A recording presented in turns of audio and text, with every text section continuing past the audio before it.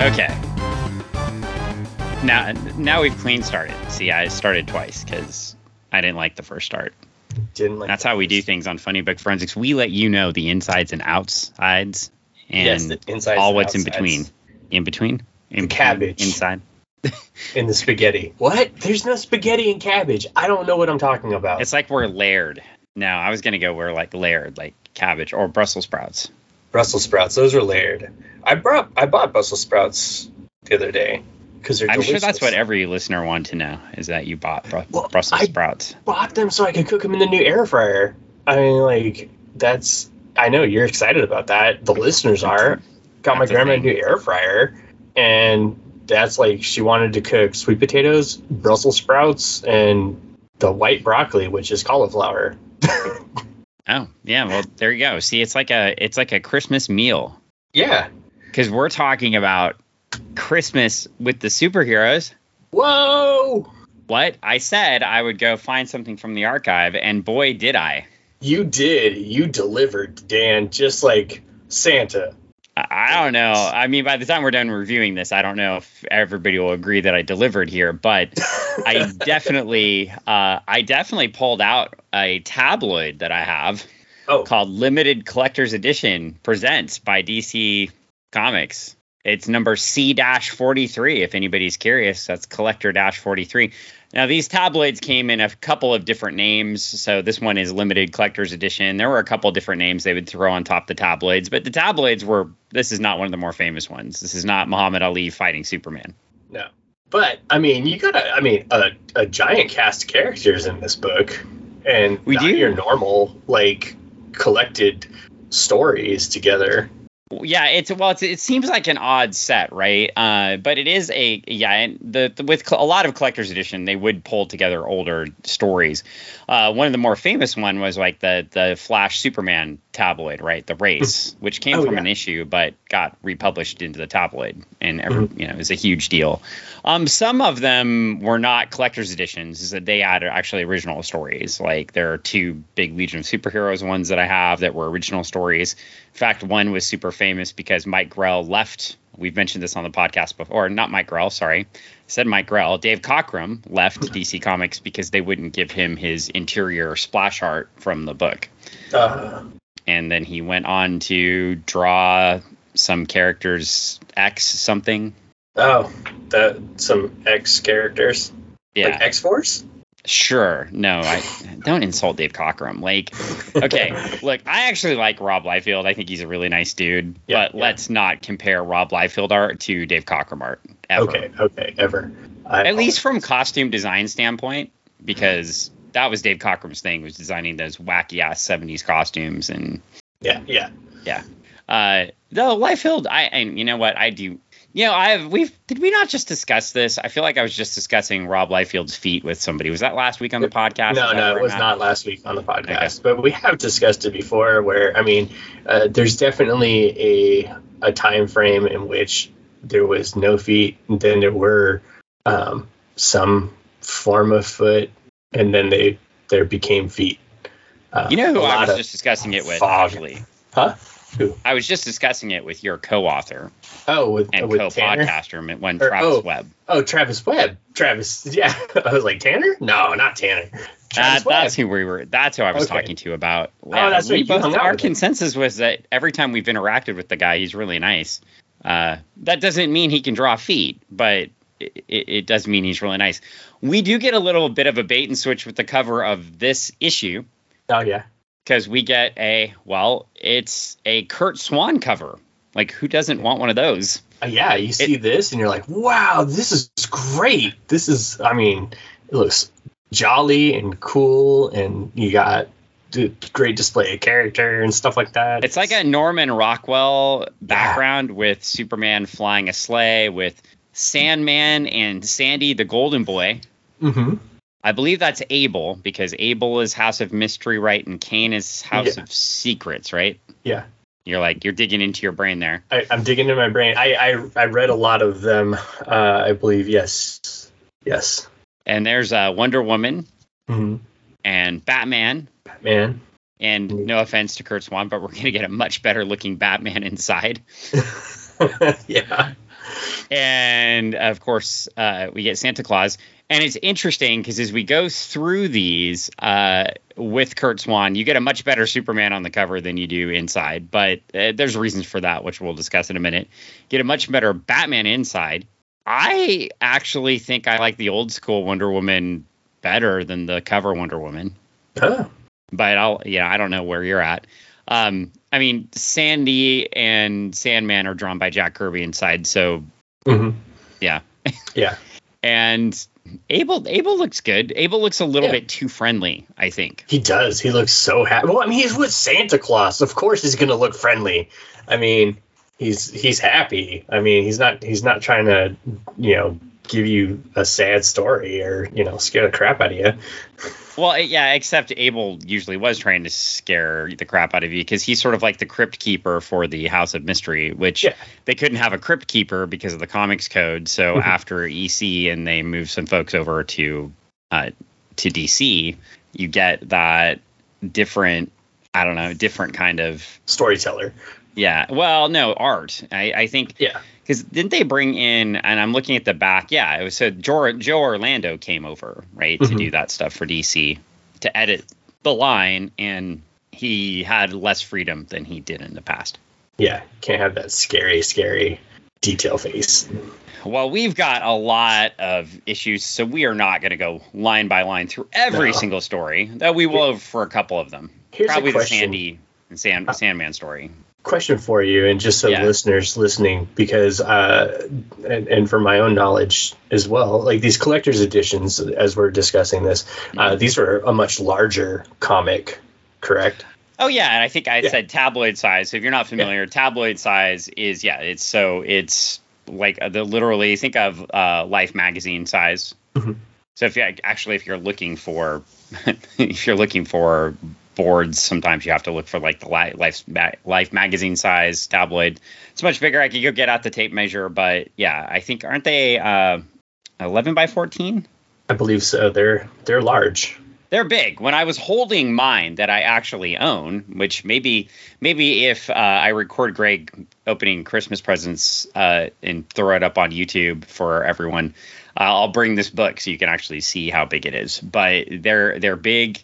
They're big issues. I bought a few years ago. I have multiple copies of a couple, so occasionally I'll try to sell them, but they are hard to ship because you have to get them wrapped up. And sometimes the post office is argumentative about whether or not they're books or not, because by definition, a comic book, you can't ship book rate, but you should be able to ship them book rate if they're from 1976 because the advertisements inside of them are no longer valid. Yeah, because it's not classified as a book. It's classified as a magazine if it has advertisements. It's not. But so there's some debate among whether or not older stuff should be. So it makes it really interesting to try to figure out how to ship these, I guess, is the what of it. But yeah, I mean, this is really cool. This was put out in 1976. With a February-March cover date, which is really interesting because that means that with the February-March cover date, they almost have a disadvantage because this definitely would have come out in 1975 at Christmas time. So you go back on the cover date. So that's when these are weird too to me, like where it would come out in November or December, right? So it's really weird, with that weird publishing thing where the cover date's always ahead of the book, but in this case, you'd think you'd want the publishing date to actually be December. You would think you wouldn't. Yeah. Well, the whole point of putting the future cover date on is so it could stay on the newsstand and people would think that they're buying something that's new, right? Yeah.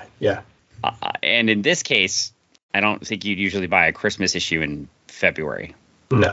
But I mean, I guess for their the newsstand, whatever, however they do their weird bookkeeping, I guess.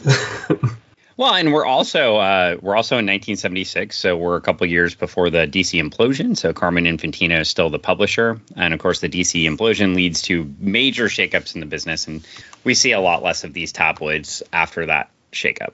So they're kind of a unique thing of their time. DC's come back with some tabloids in recent years, and also some oversized books that aren't quite tabloid size. So have been kind of the thing for the last couple of years, in sort of, because they don't have the Vertigo line anymore, but they have. I'm trying blanking on the line, but those books were a bigger than a comic book size, but not tabloid size.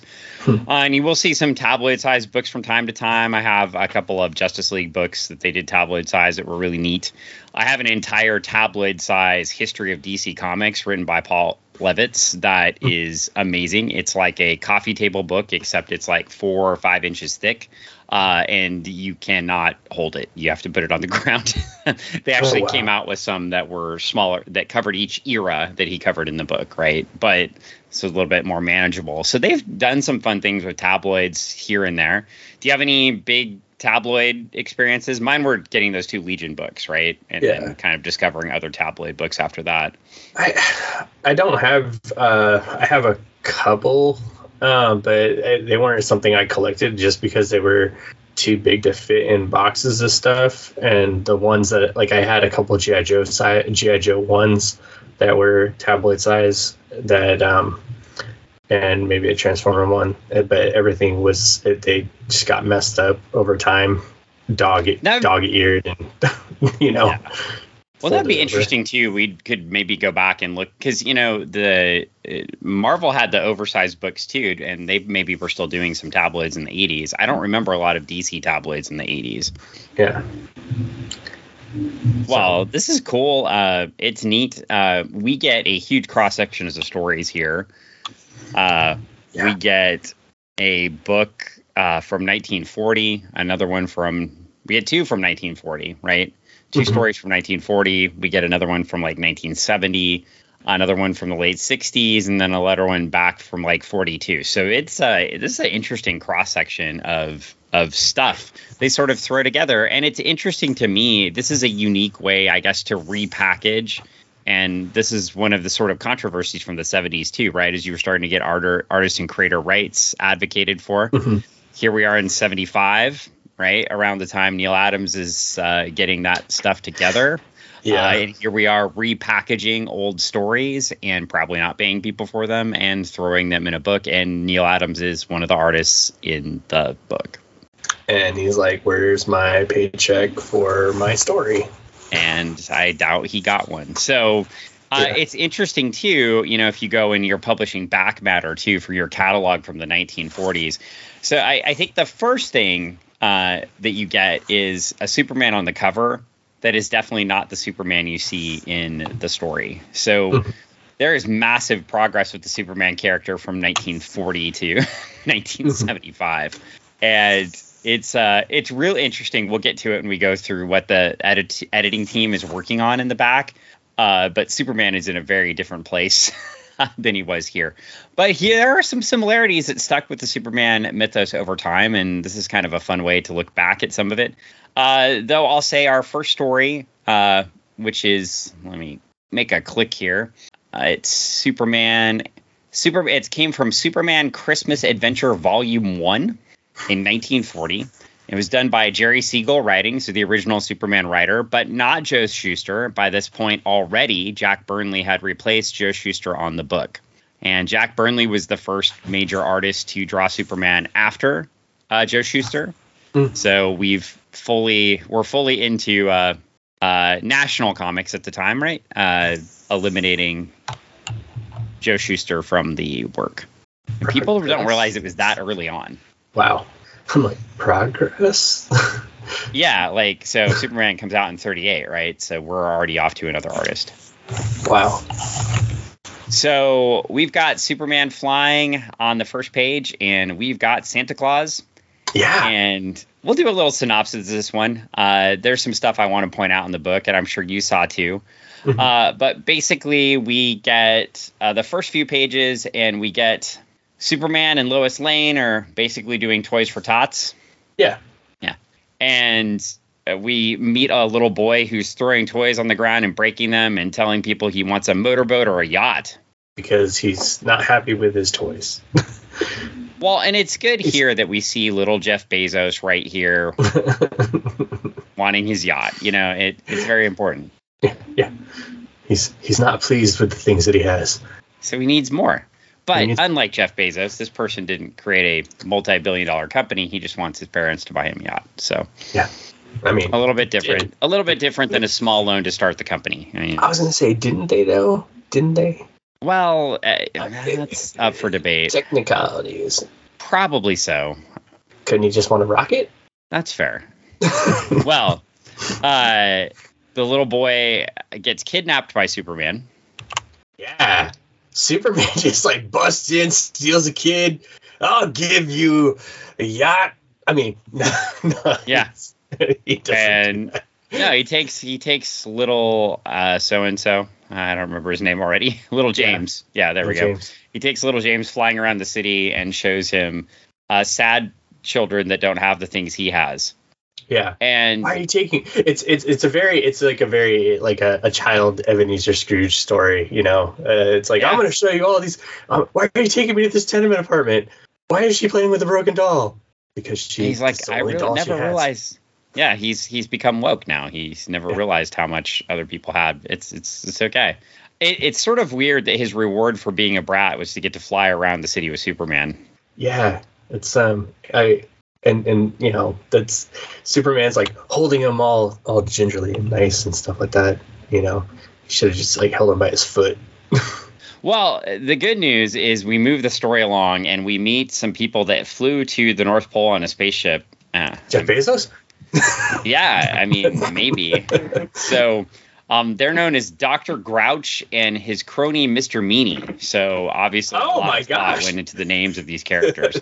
And they come to Superman's secret North Pole hideout where he's making toys, and they try to attack Superman, and the elves kick their ass, and they leave.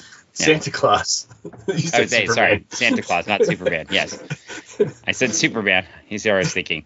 I was just trying to move through this book. Yeah. So, but the elves have like zapper guns and stuff like that, and blast on them. It's pretty good. Well, they made them, so it's good. And then we transition. Dr. Grouch and Mr. Meanie get a lot of places conveniently in this book. I have no idea how they get there, but they just show up. They fly around in their spaceship, getting places, and they got gas guns, and they gas Clark. Yeah, I just don't know why they have a spaceship or anything. But yeah, I mean, they take out Clark and Lois and try to light the Toys for Tots area on fire. I guess maybe they have something in their spaceship that lets them know every place somebody's trying to make toys for kids, and they just go and take it out.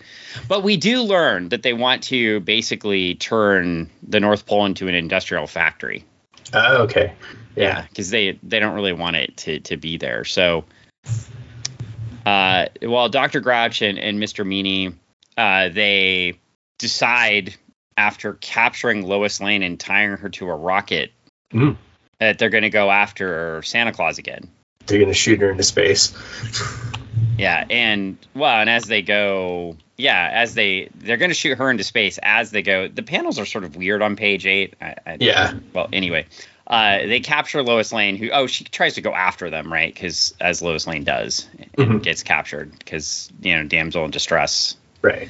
The early Superman was such a mind fuck because you have Lois Lane, who as a character, right, is odd for the times. I guess even though it's during World War II, you do have more women working in factories in different places, but you have a female reporter for a major newspaper, which is kind of groundbreaking for a kid to read about in comics, right?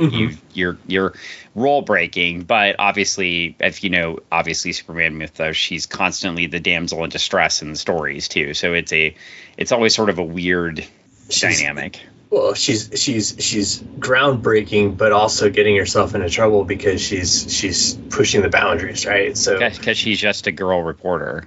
Of course, it's how she was written, but yeah. I mean, I'm just saying, and again, we talk about too, sort of evaluating these for when they were written in their time, right? So it is sort of groundbreaking for their time, but they continuously do go back to the same trope over and over again. They do it like 3 times in this story. They keep putting her in the same. It's like, seriously, she's like, she gets gassed, she gets put on a rocket by these guys, Dr. Grouch and Mr. Meanie, and then they they just keep putting her into bad situations, and she keeps either getting out of them, or Superman saves her over and over. Usually Superman saves her. Yeah. And we do have the classic S on Superman too. We don't have the modern stylized S yet, so No. Yeah. we're on the classic. By the time it is no Kryptonian armor symbol or family symbol or something, that's long before any of that's created. So he rescues her, and then somehow she gets in trouble again, like you said. But now, and then we find out that Dr. Grouch and Mr. Meany, the elves, have discovered that they've kidnapped all of the reindeer. Yeah, kidnapped the reindeer. I don't know where this truck came from. Weren't they in a spaceship? Like, how did they get a truck to the North What's Pole? crazy is that they can be in Metropolis and keep going back and forth. They're super fast, right? So they're moving lightning speed. They're capturing Lois. Then they're stealing the reindeer from Santa, where they're just moving at a lightning speed, faster than Superman, apparently. Well, Superman rescues the reindeer, but doesn't disable Mr. Meany, and he shoots the reindeer with knockout gas. So now there's no one to fly the sleigh. That's how unfortunate. I couldn't have predicted this was going to happen in the story, but any guesses on who's going to fly the sleigh? Is it going to be? It's going to be Mr. Meany? Yeah. So No? I don't honestly know. We're in 1940. I assume we're at the. Well, yeah, we're at the radio show point, so it's up and away, right? So it's not just jumping Superman now. It is full on up and away with the flying noises in the background on the radio show. So Yeah. He's flying the sleigh around. He doesn't. Now soon we're gonna learn why he doesn't take out Mr. Meany and Dr. Grouch, because Dr. Grouch and Mr. Meany are gonna learn the true meaning of Christmas, because just nobody ever gave them a present as a little boy. Oh my gosh. And when they got presents from Santa Claus, their hearts turned, and now they're happy and they love Christmas. They got Grinched.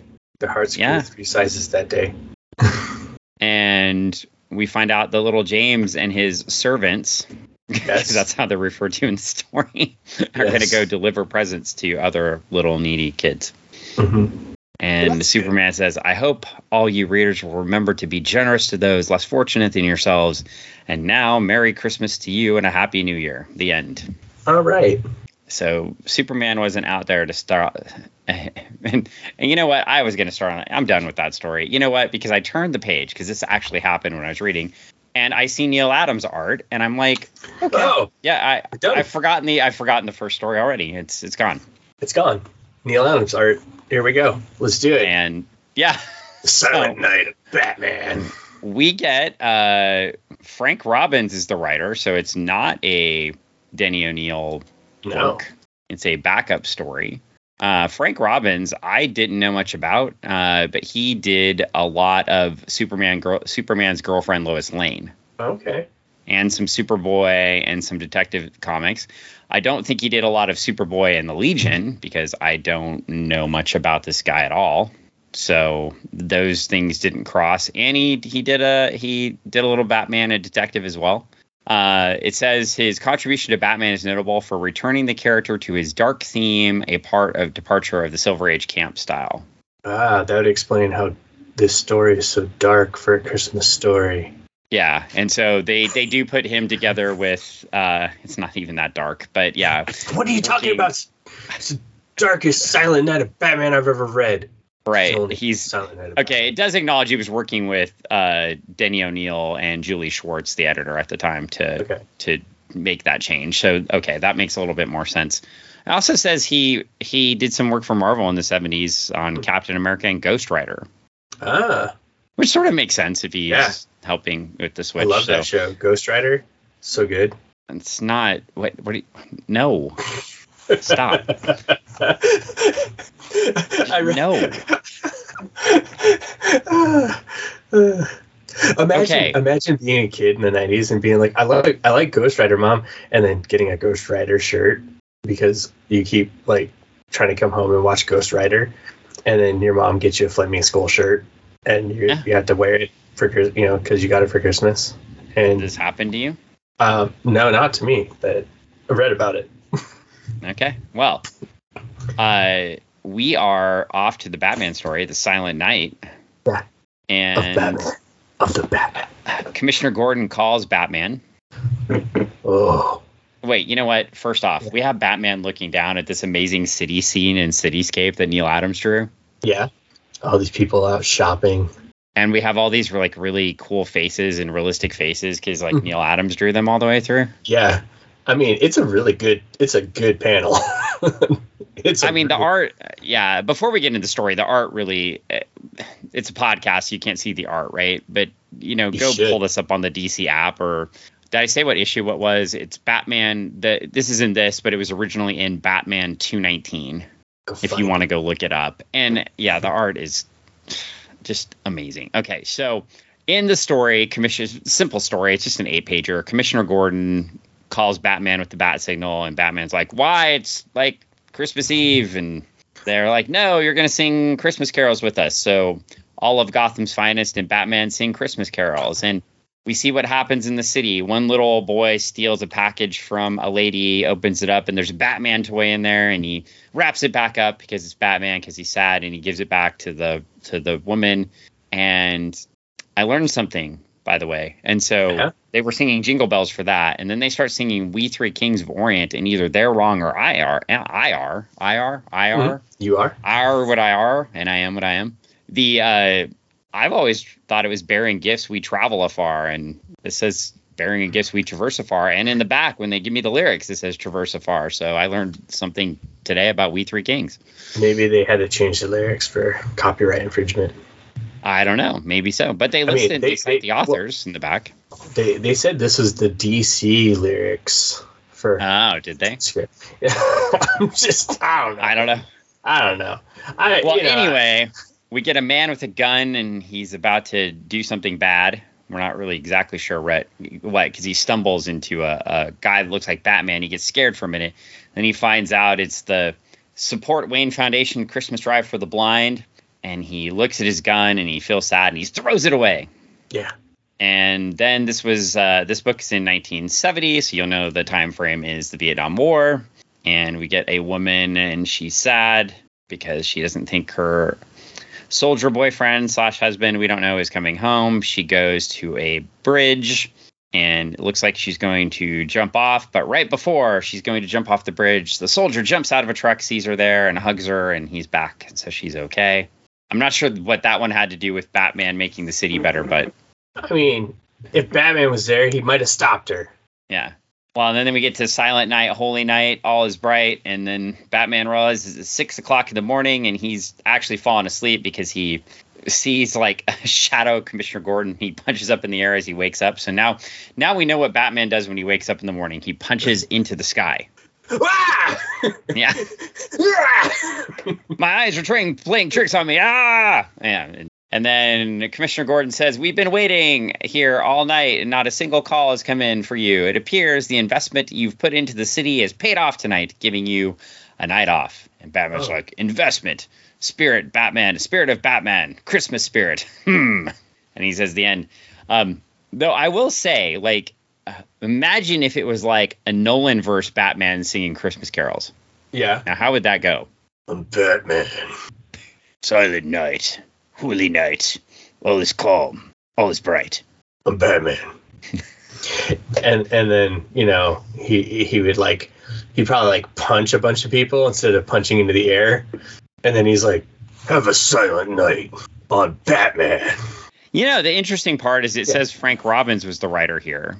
And I was wrong because I was looking at the wrong thing on the page. It wasn't Frank Robbins. I look up all that stuff on Frank Robbins, and it was Mike Friedrich who wrote it. Oh, okay. Well. So there we go. So I gave you all that start off stuff on Robbins over the wrong author, as Friedrich wrote it. Here on Funny Book Forensics, we give you the details that you deserve. The wrong details that you didn't deserve. But Friedrich's done all sorts of things, so there we go. There you go. And you got a little bit of history of Frank Robbins, so okay, way to go, Dan. There you go. Yeah. Yeah, Mike Friedrich's like 30 years younger than Frank Robbins. It's true.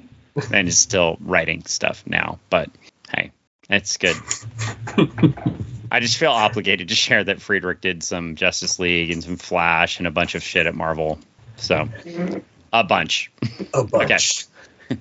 Well, there we go. Dan messing up the podcast already.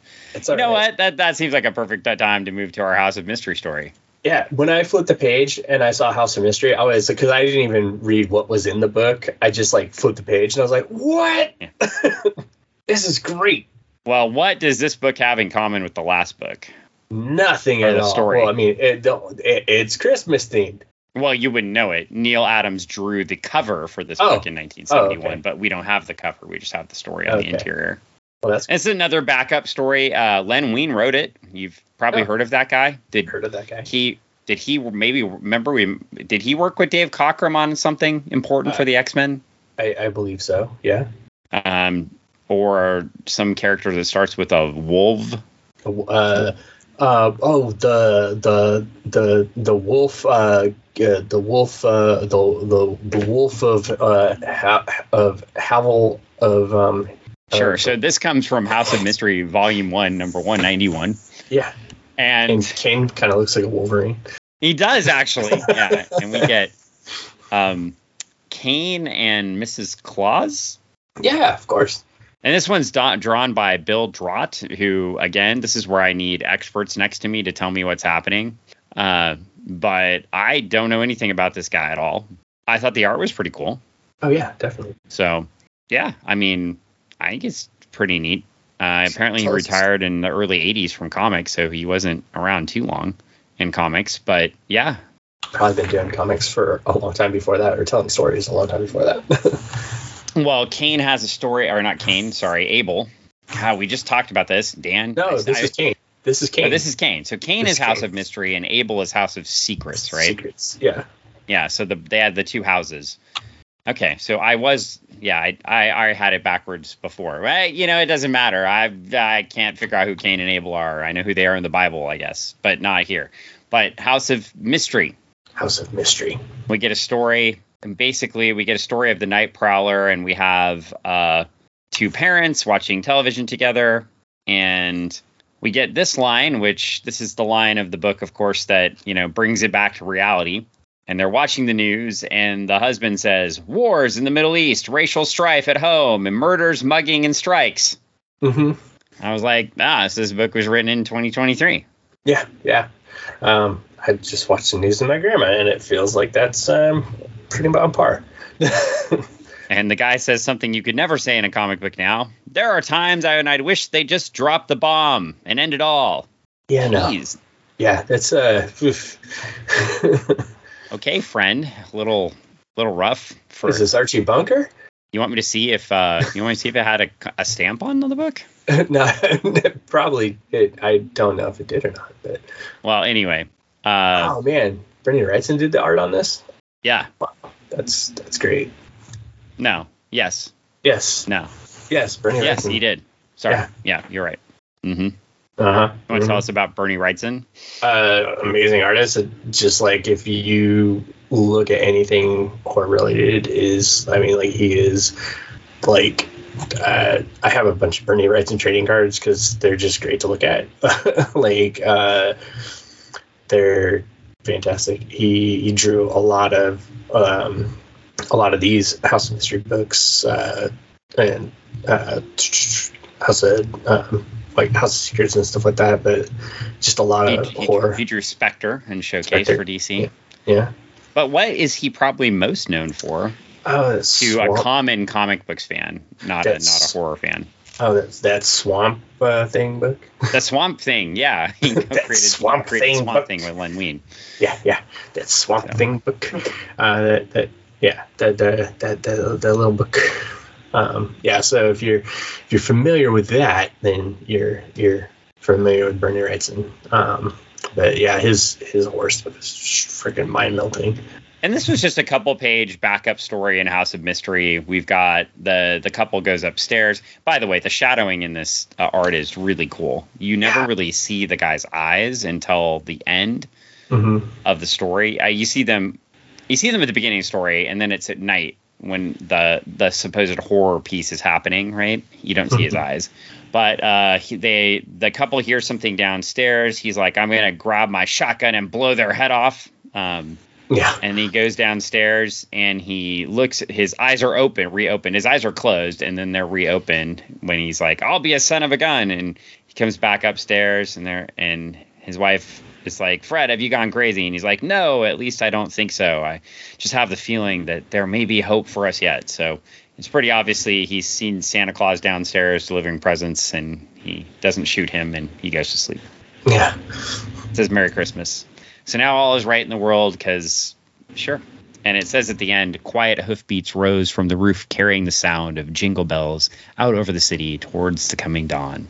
And it does say towards, not toward. So it's not me saying the word wrong. Towards. It should be toward, right? That's bad editing, right? Towards. Not towards. Sure. Towards. Well, we get a splash page with no Legion of Superheroes in it. Greetings from the superheroes. Christmas greetings. Yeah. And I always love these, so this should give you 1975. This is what they're advertising at the time. I thought it was actually interesting. The Legion is not here at all, and neither is the Justice League. Here's what they're promoting right now: Batman and Robin, Superman, Wonder Woman, and the Golden Age Green Lantern and Flash. So we're getting that rebirth of the Golden Age there. We get their Fawcett Comics folks. So we get Captain Marvel Jr. and Captain Marvel and Mary Marvel all on this. So they had gone hard in trying to use the property they won in a lawsuit in it was like late 1940s. Or was it early 50s? Well, anyway, I forget when the Fawcett Comics lawsuit ended. This is like early 50, right? It wasn't like 1951. But anyway, somebody else can look it up and tell me I'm wrong. But they're trying to get those properties. Of course, you had the Shazam ISIS Power Hour on TV. And Shazam cartoons, believe it or not, would last at least up to 81. Because I just looked up for a book I'm writing, the cartoon lineup in 1981. And there was still a Shazam cartoon on in 81. Which I didn't know. What I learned, by the way, and let me finish the page. I'll tell you what I learned by looking stuff up. Wonder Woman is on here and Superboy. So they're really promoting the heck out of Batman, Superman, the Marvel family, and the Golden Age heroes. That was interesting, just what they're choosing. By the way, I discovered why. Just side note, we mentioned Thundarr the Barbarian when we were doing the Jack Kirby stuff. Yeah. Do you know why I didn't watch Thundarr? Why? Because it was on at the same time as Spider-Man and His Amazing Friends. Oh, that would make sense. You're like, okay, I can only watch one of these things, and I'm going to choose this. Yeah, so as a 6-year-old, 5-year-old, 6-year-old, I was watching Spider-Man and His Amazing Friends instead of Thundarr. And yeah, so that explains, if you were listening to our last podcast, not the last one, but the one before, you know why little Danny Shabbat wasn't watching Thundarr, even though it looked cool, because I was watching Spider-Man and His Amazing Friends. So there we go. Now we get a Wonder Woman issue by Charles Moulton. Of course, we know that is now Charles Moulton Marston. And if you want a crazy history of the beginning of Wonder Woman, the crazy history, you can watch Moulton and his Wonder Women. Kind of biographical pick about their family, and it's fascinating. I won't get too far into that right now. And we also get art by Harry G. Peter, and this comes from Sensation Comics, Volume 1, number 14 in 1943. So we are well in the middle of World War I? Two. Or two? Yeah, geez, Dan. It's cool. I just became a DC movie editorial where we're just going to move Wonder Woman into World War I for her movie instead of talking about World War II, because, I mean, why would we do that? Like, why would we? Well, anyway, so we get this is probably the writing in this is so much more advanced than the Superman story. Yeah, it is. And if you know a little bit about Moulton Marston, he was trying to use the books to teach kids and tell a story at the same time. He's a psychologist, right? Right. So you're going to find a whole, it's almost like when you read this, it's almost like you're on a spy hunt for the tidbits he's trying to teach kids. So number one, he starts out by naming something he names the It's like the phylum. I don't know. What are all the names of plants? Oh yeah, no, he names the tree. He tells you the names of the trees and stuff like that. He gives you the animals and stuff. But he gives you the Albes balsamia so you know it's a fir balsam, right? So you know what those are called scientifically. Yeah. Slides that in there. Maybe I definitely needed these as a kid, clearly, because I don't even know what I'm talking about when it comes to biology, right? So I clearly needed these things dropped for me as a kid. And we get the story of how this fir tree meets Wonder Woman at Christmas time. And so Steve Trevor, I assume, and Diana are scouting out, and she's in her Diana Prince costume, and she's going to go scout one area, and he's going to go scout another area for Nazis, because we got to get those Nazis out of America, because they're everywhere. I don't think they're in America, though. Oh, they are in America. Are they in America? Yep. Okay. He said that village is Greenville, right next to the Canadian border. Oh, okay. Yes, on the other side of the mountain is Mill Junction. Escaped German prisoners from Canada are being smuggled from Greenville across the mountain to the junction. See, I read this thing. Oh, see, I skipped over. Like, I must have skipped that over, and I'm thinking they're in Germany the whole time. No, they are dead. They're in the United States, because that's where all the Nazis are hanging out. Okay. And I think it's interesting because if you know, I take a little bit of issue with this, even though historically I understand why it's here. But William Moulton Marston was always standing on the fact that he was trying to write these books to help educate kids. But that seems like a thing that could go really wrong, educating people, like making them really uber paranoid for things that don't exist. Right. But they also, for whatever reason, couldn't always have Wonder Woman in Germany fighting Nazis. So I don't know. It's just a weird. It's weird. Then he teaches you how to do decoding. Yeah. Which is kind of cool. And we find out that Wonder Woman has to go to some cave named K3. And she's being flirted with by the tree, by the way. Oh, yeah. The tree finds her quite attractive. In fact, the line is, I thought Diana was a dull-looking girl, but she changed her clothes, and suddenly I realized she was beautiful. So when women are oppressed by the clothing that makes them cover themselves up, they are ugly and dull. But when they get down to a bathing suit and a unbreakable rope, they're beautiful. I guess. I mean, this is right in line with his philosophy of the world. So yeah, interesting character. He is. He was. Well, the next little bits of the story are more interesting because we get like spousal abuse. It's the whole like it whirlwinds. It's like it happened. Like all that happens so fast. It's like, what is going on? Like it's not necessarily spousal abuse, but it's like it's like this dude he walks in on his wife being like manhandled by some dude, and instead of actually like, finding out what's going on, he's like, no, I'm done with you. I'm packing up the kids and we're leaving. And it's like after you beat up the dude and then you're just like, I'm not gonna even talk to you to find out your side of what's going on. Like, yeah, dude, it's like it's just like and kids lost in the woods because they ran away from their dad who did all this. Yeah, it's a domestic situation. It's definitely a domestic situation of some sort, but it's like it's a dude that just doesn't like he's like obviously like doesn't want to. He's not dealing with any of the situation, any of what's going on in his house very well. I also find it to be a really uncomfortable trope. Right. I mean, you go from the 19-teens where we have movies where black men are trying to rape white women and mobs go after them. And now we have a German man speaking German trying to rape a white woman. And the husband walks in and thinks they're together instead of her being in distress. Mm-hmm. It's just really it's not good in any time period. Yeah, it's just like, OK. Birth of a Nation, by the way, is the movie I'm referring to if folks don't know what I'm talking about. But the Ku Klux Klan was always trying to paint black men as going after and trying to rape white women.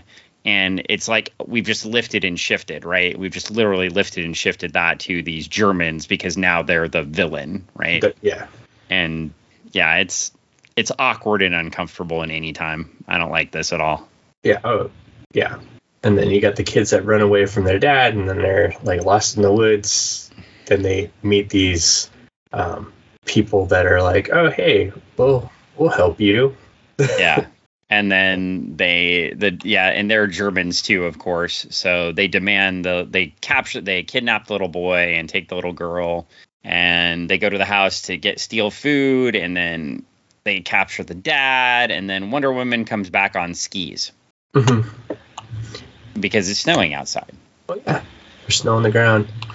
I mean, it makes sense. Wonder Woman's a fantastic skier too, and she doesn't even need poles. Yeah. That's what I haven't quite figured out, like how she does her cross-country skiing. Oh, I mean, she's agile and quick. But you usually have to like propel yourself with something, right? Like she's good at not using poles. Well, we then get another one where it's the same German guy has recaptured Mom and is binding her. And if you want to get more into this binding stuff, I'm not going to get into it here. Just watch that movie. Yeah. Yeah, a lot of binding. Then we get into this again, super awkward part. I know people, it's interesting because you watch the movie and then I go back and read one of these issues and I'm like, I don't see this as a feminist thing, like a feminist triumph. I see it as just a guy trying to like get off on something. But Wonder Woman propels everybody over to go after the bad guys, and then she has Jeb, who is the father, tie her to a tree with her lasso. She ties up Jeb, and then Jeb ties her up. Yes, she ties up Jeb and flings him across. Yeah, there's a lot of binding. There's a lot of tying up in this book. I mean, right now I've seen 3 people get tied up at one point now. And then they say, I know Wonder Woman's bonds were tight, for I too could feel them. At last, her endurance was rewarded. So that's the tree talking, because she's tied to her friend, the tree, who was stretching out his branch. It's there. I don't know. Their branches. The tree. It's true. Their branches. To embrace her earlier. And then she tells the Nazi that comes to get her, I was bound by a man I trusted. Like, she's indicating she's helpless because she was bound by a man she trusted. Yeah. And then okay. Yeah. I don't know what's happening. It's part of her ploy to get him to take her back to wherever they're hiding out, right? So he's like, "Oh, I'll take you back." And then he, instead of like freeing her, just keeps her tied up, and Duck walks her back to the cave. Yes. In a very awkward, like, with a rope around her neck, and she's still tied up, and it's, they end up back in the cave, and she's paraded around a bunch of Nazis saluting and stuff like that, which is, I mean, awkward again. and then for some reason they untie her off panel. Yeah. And bind her to a door, I guess. Yeah. And she just breaks it and rescues the little boy and breaks everybody out of the cave. And I don't know what happened to the Nazis. They just left, right? I guess they say the cave is a trap because they abandon it. It explodes. Yeah, I don't know. And then she busts everybody out, causes an avalanche by rolling a giant rock that was covering the cave. Now, you could say the stone was rolled away. Yeah. From the cave. The cave, yeah. Even though this is a Christmas issue, but yeah. A little more iconography going on. Yeah. And then I can't imagine this is fun for our listeners. Hopefully it is. I usually, like, I'm either outraged or happy. I am just kind of baffled by this. Like, I don't know what's going on. It's a weird story. Well, and then she fights a tree. Well, she didn't fight the tree. No, that's her friend. She's rescuing the tree. Rescues the tree. Oh yeah. But she all of a sudden, the tree from an avalanche. Yeah, and we get a glimpse. They'd sent for Steve, Trevor, and Etta Candy and her girls, and they're just all running away from the avalanche. That's the whole. We see them in one panel. Yeah. And then she grabs the tree, and apparently the tree tells a nice story about how it was put in the yard of the family that all gets back together because she forgives her husband after being captured by Nazis for a year and just goes back. And then they're all friends. And Wonder Woman says, I hope I remembered everything the children want. Playing Miss Santa Claus is the most fun of all. She brings everybody presents. It's a story. Yeah. Christmas story. I was a little... Hey, a Merry Christmas was had by all. The end. Sure. Yeah. Okay. Yeah. Well, we get a Santa Scrambled Super List, and again by Bob Rozakis, who's an editor at DC, right? And we get a little bit of who they're promoting too, because Abel, Adam Strange, Aqualad, Aquaman, so Teen Titans show up. Adam, Batman, Black Canary, Brainiac, Kane, Captain Marvel Jr., Clark Kent, Claw the Unconquered? Claw the Unconquered. I got a Pooh Rock. Commissioner Gordon. You got a what? Pooh Rock. Pooh Rock? Yeah.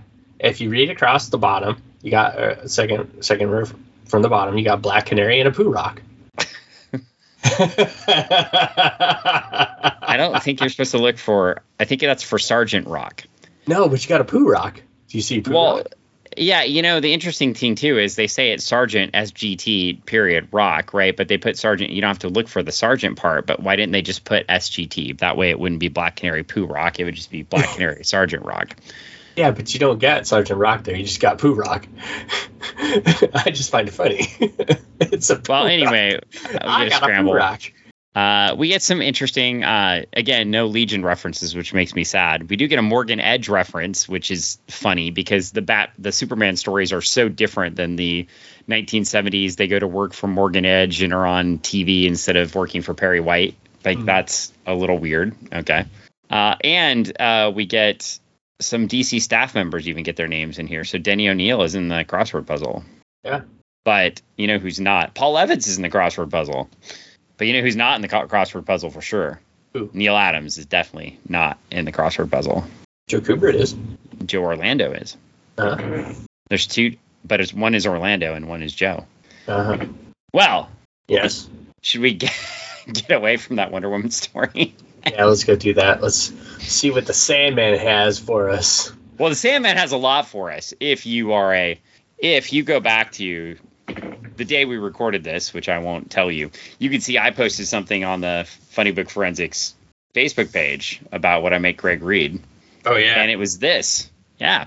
And it was this. Who would ever suspect Santa Claus of being a tool of the ruthless underworld? Who would ever dream that the merry, kindly old bewhiskered gent would be connected with cunning, conniving crooks? Apparently nobody. That is nobody except the nocturnal nemesis of crime, Sandman, who rides the dark night, along with his gallant companion, Sandy the Golden Boy, to rout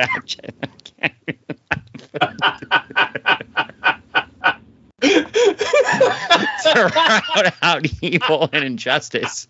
But it takes some fast thinking and faster action before the Phantom Pair can set things right for a merry Yuletide. I'm sorry. By Joe Simon and Jack Kirby.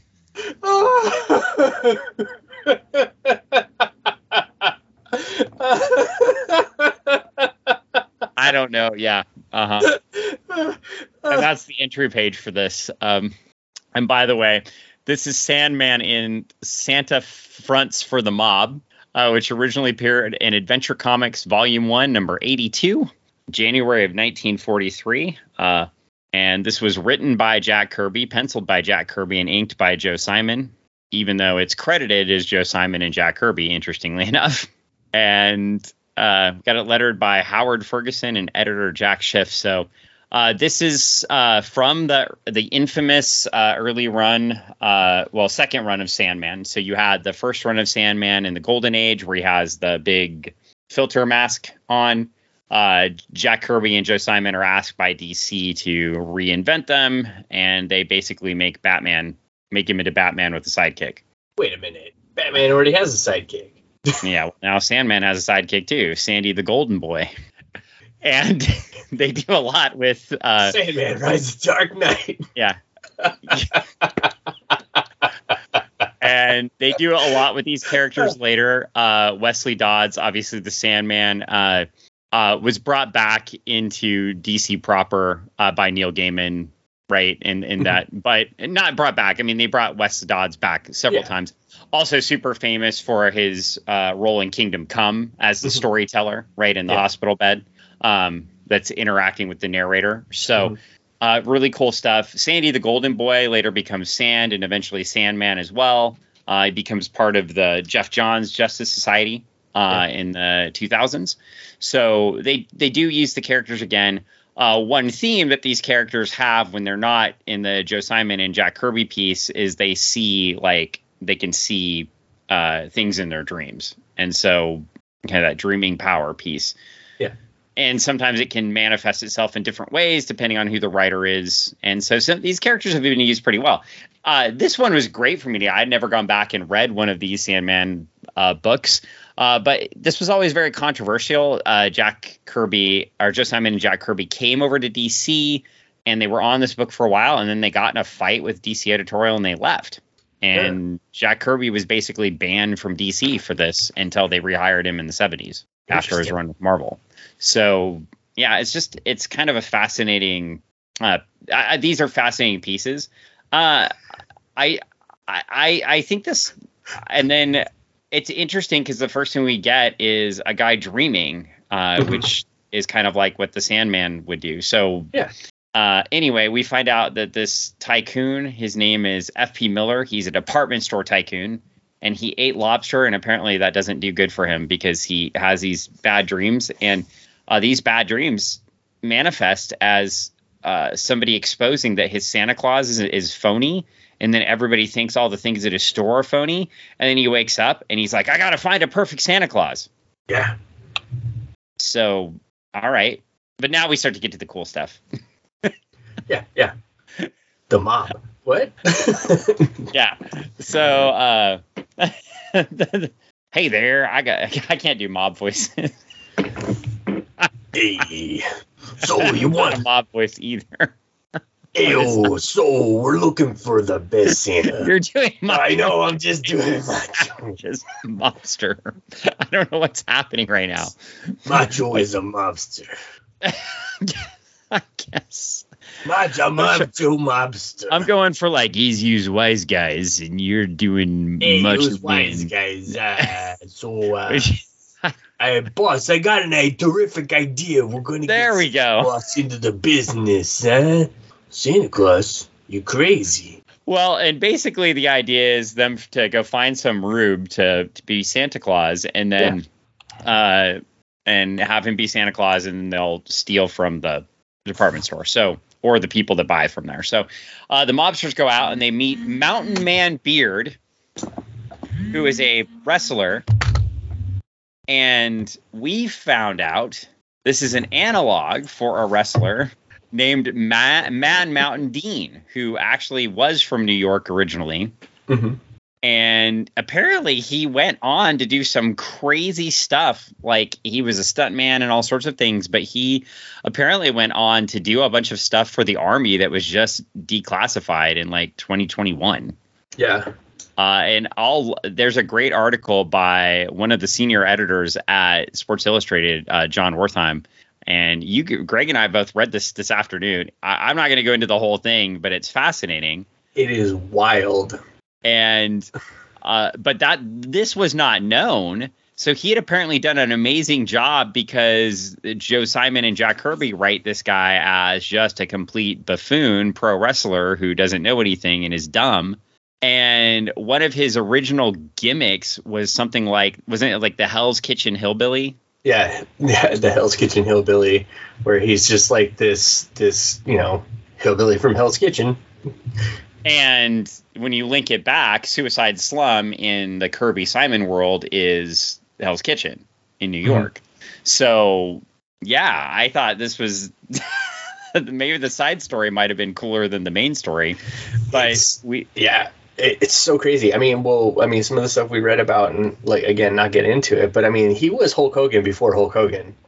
Like, Yeah. it's, I want a movie about this guy. Well, and Yeah. I didn't know watching wrestling, I guess. I just got on. I was like, this guy has to be real. So I did some quick research. They had other Man Mountains when we were kids watching wrestling, like Man Mountain Rock, the guy with the guitar, right? Yeah. So they were always trying to reuse this Man Mountain gimmick, right? the big, But big, Jack Kirby and I did just take Man Mountain Dean. They turn it into Mountain Man Beard. And let me tell you, this guy looks just like in the comic. Looks just like the guy in real life did. you do it side by side, and the picture when I'm looking at the article and the picture that pops up is like, what the heck? This is the guy. This is Santa. I mean, this is the guy, the jobber that they bring in.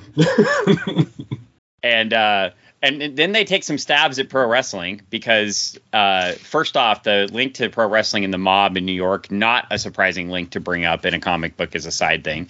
New York was well known for wrestlers sort of taking the fall, so to speak, at the time they would still bet on wrestling and things like that. By 1943, it had pretty much been exposed, but as fraudulent, and wouldn't take off again really until you had the Dumont Network in the 50s, right? Doing Gorgeous George and showing wrestling again. So you have this kind of lull period. Also in the Great Depression, people didn't have as much money to go in the 30s to go to wrestling matches, right? So you weren't necessarily getting as big a crowd. But by the 40s, we're in the war boom and you need entertainment. But anyway, we've got the Man Mountain got Mountain Man Beard, and he does some wrestling holds to himself in the ring, and is like, isn't this artistical? But they want him to play Santa, so Santa Claus. We move on, and we get in there. We get two familiar figures in front of Miller's store, and we get the Sandman and Sandy out of costume, and the Sandman, West Odds, recognizes something that is amiss, and so they leave and they follow Santa around, and they find out that it is indeed Mountain Man Beard. Yeah, and there they go, and we find out that the mob is publishing all sorts of nice things about Miller's department store. Hey, how I just want to point out on page 6 how terrible it is that they're using Xmas instead of Christmas. They're destroying Christmas. They're destroying Christmas. Their paper wasn't it wasn't large enough to put Christmas on there. Well, that destroys Christmas. I don't understand. We as children know that the 1980s were the first time that people started putting Xmas on things, and that's where our churches in the 1980s were all telling us that Xmas was destroying. We got to get the X out of Christmas. Remember, that was a big campaign. Oh my gosh, it's true. It's true. Yeah, it just shows how ignorant we were then. Okay, so I thought it was just because we were Generation X and they didn't want us to celebrate it. Yeah, that was it. Well, it's our holiday. We find out that the mob is using this we knew this already, but they go to rob the little boy who, Pete, who was promised some presents. And you know what? I think I was wrong. I don't think the other story did call them servants, by the way. I think it's this story. Okay. So I just got the stories mixed up. It's my bad. But he says he sent the servants upstairs because Santa Claus is here. And so James didn't call them servants. Pete did. My bad. Pete did. Yeah. It's Pete's fault. Pete. And Sandy and Sandman come in. Sandy, the golden boy, and Sandman come in and temporarily take out the bad guys, but they recover, and one hits Sandman with a baseball bat, and the other one hits Sandy with a baseball, and Sandman's down, and Sandy's like, ow, because he got hit with a baseball, which doesn't really take you down most of the time. So it hurts. The mobster's like, now I'll take poisonal charge of you, Sandman. I can't. Are we close? It was poisonal. Poisonal. I don't know.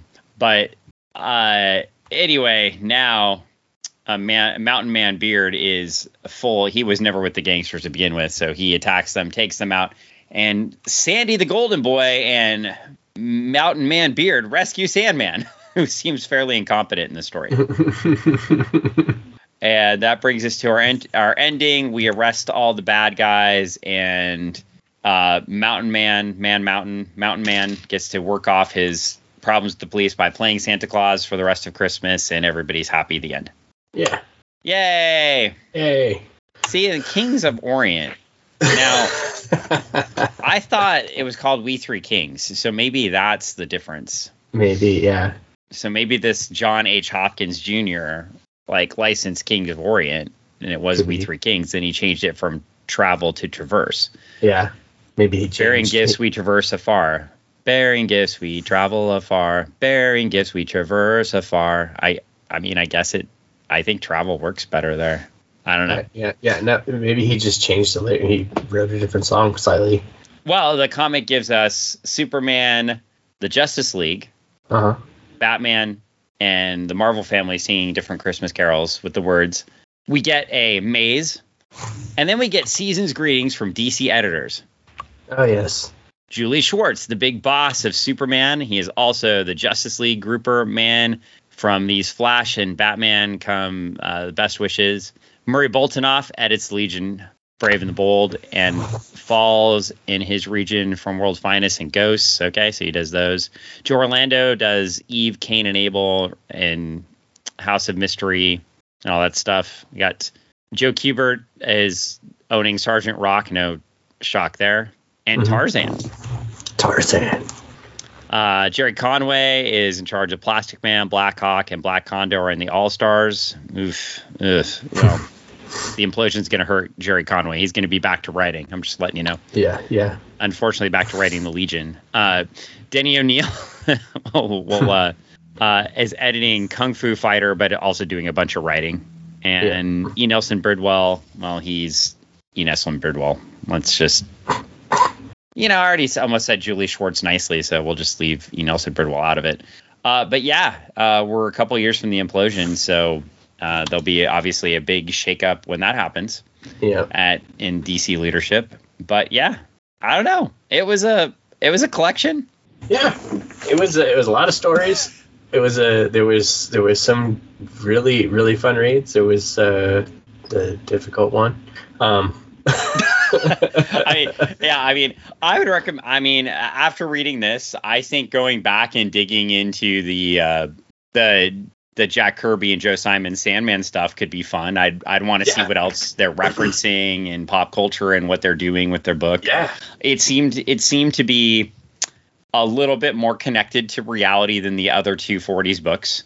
Yeah, I thoroughly enjoyed that story. I thought that was good.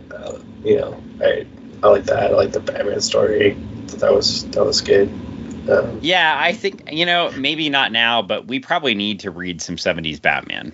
The history was good. The post Adam West Silver Age 70s Batman with Neil Adams art, and I just haven't read a lot of it ever.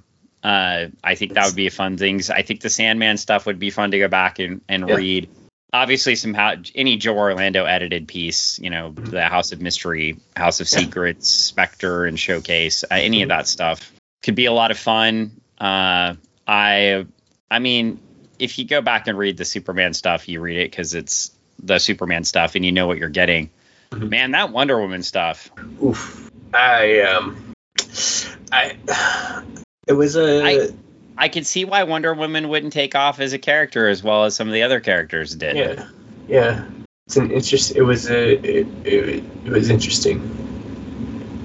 If I like if I'm gonna be honest, the early Wonder Woman stuff, it's not my particular cup of tea.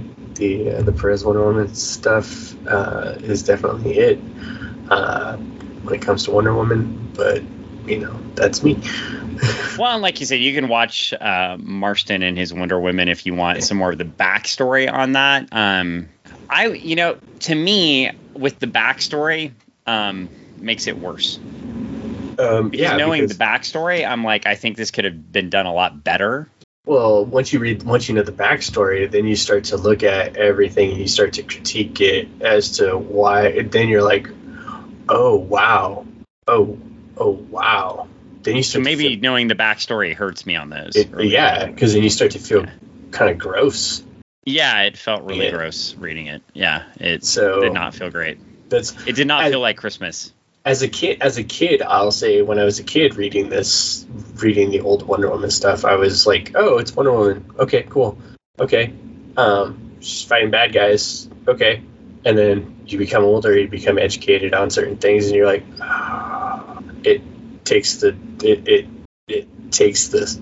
wind out of the sails of that, and it makes it gross. And then you read the Perez stuff, and it brings it back to something good again. But, yeah, and like, we're not throwing shade at anybody that chooses certain lifestyle choices. It's just the way the book was used.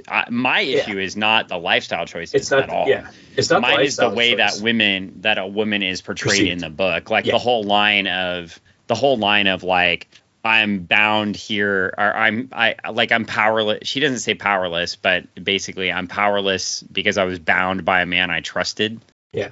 That's the gross part to me. That's gross. That's the gross part to me. It's not like if people want to find each other, I don't give a shit about that.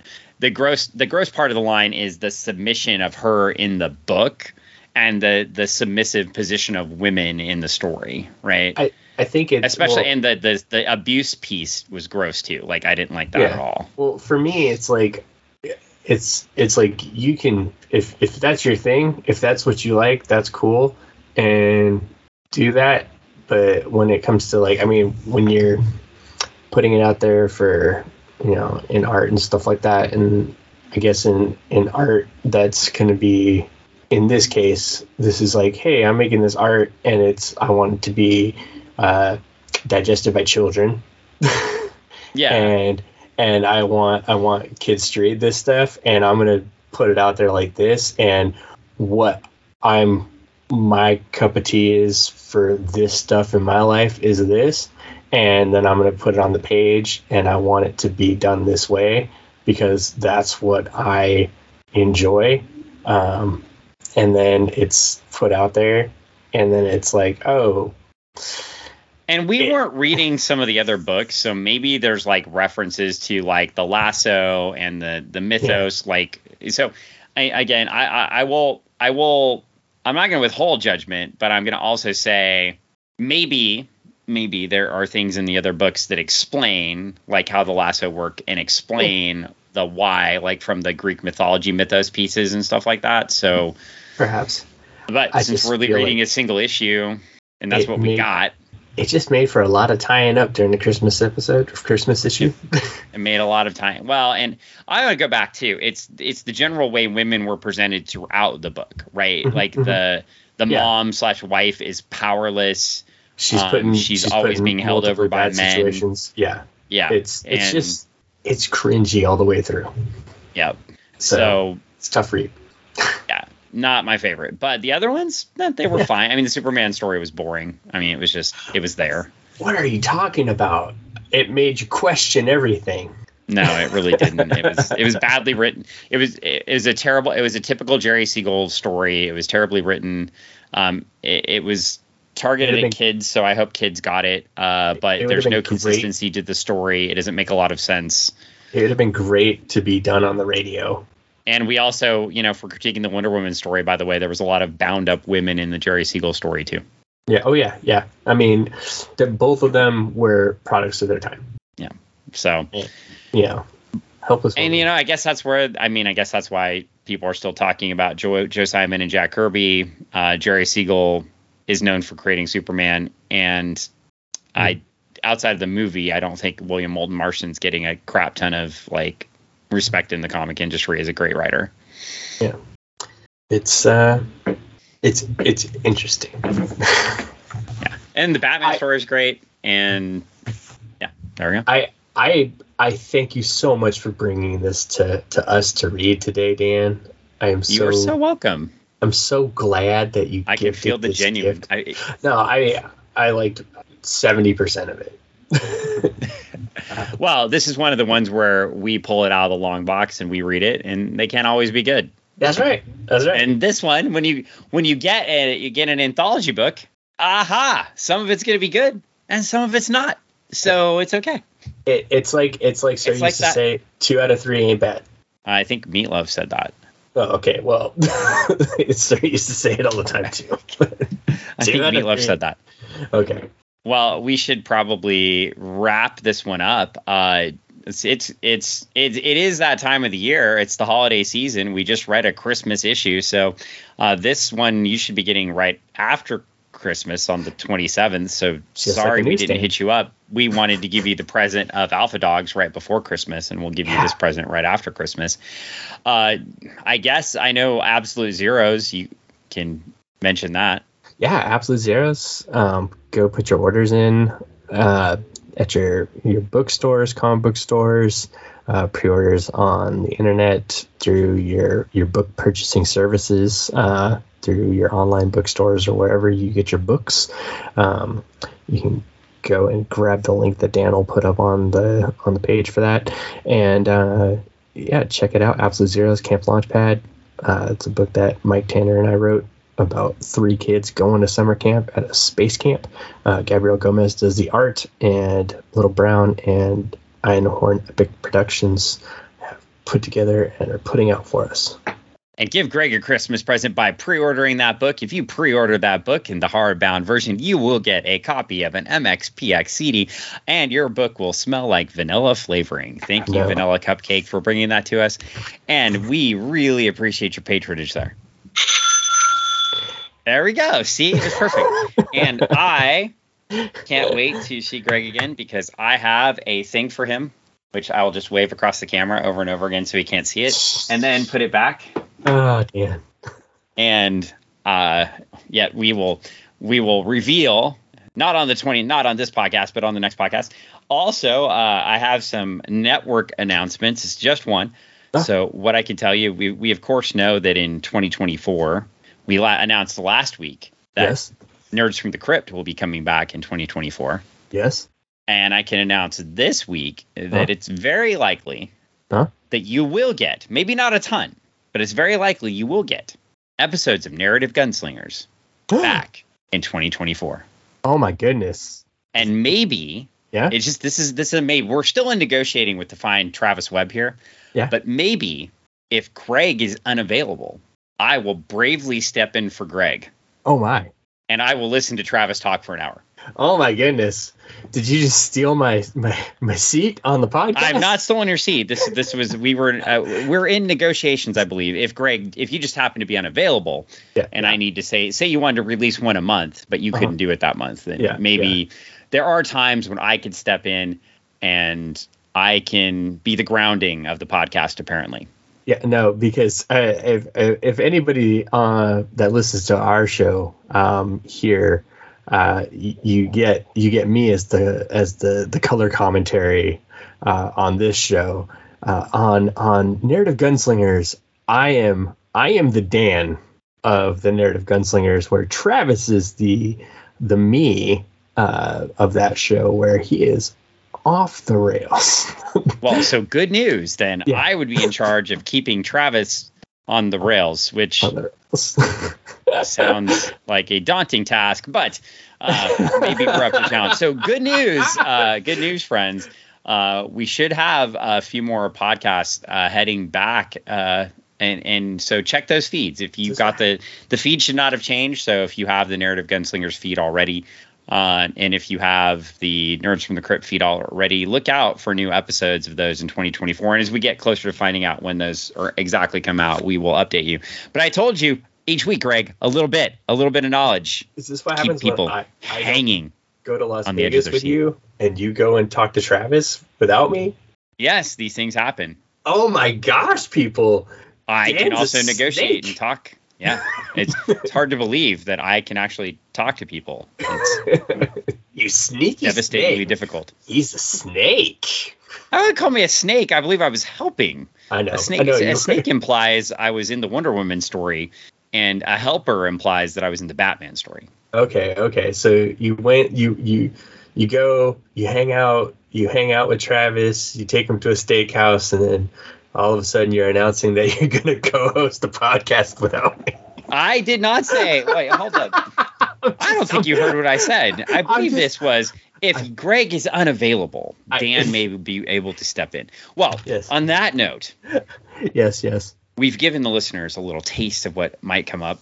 Maybe we should just all three do a podcast together, and then I would go insane trying to hold both of you in place. So it could be, but with that said, I think we should wrap up this one. You obviously, hopefully all know about the Retro Emporium on Meeker Street in Kent, Washington. If you want to see Greg and Ann, Greg is there a lot, except tonight because he's podcasting with me. But you are seeing him around December and January, early season. You're very likely to find him there. Yes. In addition, we have to mention our good friend, jiu-jitsu lawyer Paul Boudreau, and his studio. Gym? Studio. I'm going to call it a studio. It's a studio. Studio gym. I don't know. We'll just call it that. They wrestle. Certified Martial Arts on Bridgeport Way and 27th in Tacoma/University Place, Washington. If you are in the area and you want to learn jiu-jitsu, go see Paul. And if you want a will, you can also go see Paul. So, like me, you get it done. Let's say you just woke up this morning. You're like, I wish I had a will. And I wish I knew how to choke somebody out. Yeah. You could go to Certified Martial Arts. Why not do both? Yeah. Get a will, learn to choke somebody out. Well, learn jiu-jitsu and then ask for an appointment with to have your will written. Yes. Yeah, there you go. He could do both. Yeah. Yeah. How many other places in the world can you go to get both of those things done? Not many. I mean, last time I asked for something like that, they're like, "Excuse me, sir, this is a Wendy's." Yeah, and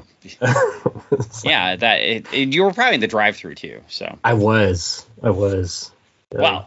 Your Frosty and your 5-piece nugget are gonna be $2.37, sir. And your will, we don't do here. We don't do that. And I can choke you out in the back if you want. But whoa. That is a weird Wendy's. And on that note, I think it's a fine time to end the podcast. So we're out of here on this episode of Funny Book Forensics, as long as we're talking about what goes behind the Wendy's. So we're out. Bye.